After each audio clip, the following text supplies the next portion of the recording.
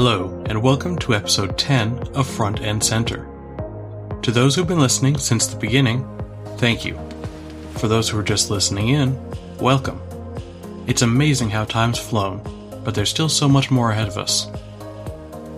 Speaking of new and old users alike, this week I wanted to start talking about accessibility in modern design and development. It's a topic that can innocently fly under the radar, or deliberately be swept under the rug. If responsive design for mobile devices is a can of worms, then the effort and understanding of accessibility might seem a bit like a Lovecraftian nightmare. Let's start at square one. What is accessibility from a front-end web perspective? The following description headlines the W3 Consortium's guidelines for accessibility. The web is fundamentally designed to work for all people, whatever their hardware, software, language, culture, location, or physical or mental ability. When the web meets this goal, it is accessible to people with a diverse range of hearing, movement, sight, and cognitive ability. Most developers think of very specific issues if they're already familiar with accessibility. One of the most basic is ensuring there are informational and relevant alt tags on images for your website. This ensures that those with poor or failed vision can still get use and context from images they otherwise wouldn't be able to see. They can choose how to adapt your accessibility offer in a way that suits them best, like magnified text or a screen reader. Some front-enders build and maintain a list to check off accessibility issues they know of and can accommodate quickly. At certain stages of building, just run your finger down the checkboxes. Alt tags? Check. Keyboard-only navigation? Check. Search engine optimization of content? Check. Ensuring these basic mechanics are met is a good thing. They're often overlooked and sorely missed by those who genuinely need them. That shouldn't be the limit to our approach to accessibility, however.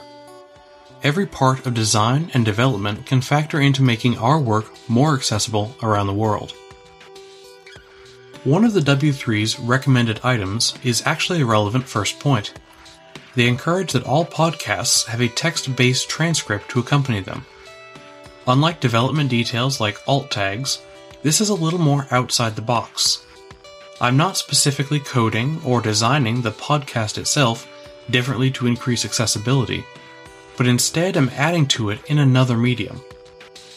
I've made a point of including text transcripts on the fec.fyi website from episode 1, without even realizing it was an industry recommendation. Being able to read quietly, or along with the audio, is a big convenience regardless of any physical disabilities. It also means my content is indexable by search engines, and can even be translated into foreign languages without repeated and excessive listener transcription. Visual design and user interfaces can be a landmine of accessibility issues that sneak up unexpectedly. Many websites employ banners or content-relevant images will include text in those images to make use of exact positioning and fancy fonts. What you gain in convenience, however, has an equal cost in value. Like our podcast transcripts, including actual text on your page has big returns. Image-based text can't help your SEO, can't be read by screen readers, and can blur or distort if the image renders poorly. While it takes a little more effort, text will provide a crisp and clean experience for any of your users, whatever their device or access method. My enterprise team encountered a surprising issue that struck right to the core of accessibility and user experience while working in an Office 365 environment recently. While weighing our options for content customization in a meeting, one of our developers noticed that an entire navigation menu had vanished from the top left corner of the page. The confusion didn't get any better when we figured out what had happened.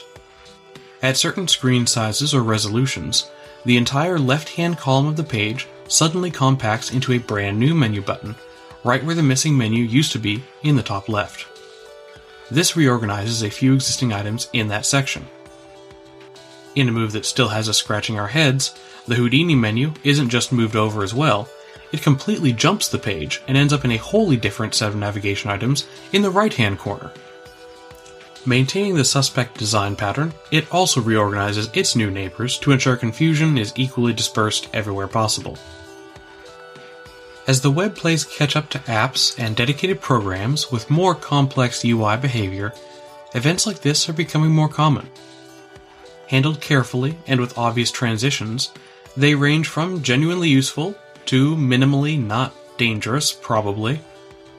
Handled poorly, they become a user experience nightmare. Even worse for accessibility, how does this affect alternate methods of website navigation? Hopefully, it limits itself to being just unintuitive. At worst, it may actually make large portions of a website completely inaccessible for users. Another area that often misses recognition for accessibility is the architecture of your front end. How did you build your website? Responsive design makes sure your users can engage with your website once it's loaded on their device, but it can be a long road just to get there. What happens when a mobile user has a weak signal that makes dial-up look like a reliable champion? It doesn't matter whether you're considering a consumer market in the third world or your own signal next time you road trip through the Midwest US. That's an access problem. This isn't to say that every website needs to only use a few colors and less than 200 lines of JavaScript. Some projects simply need complex and data-heavy resources. To maximize accessibility, though, consider how you implement those features.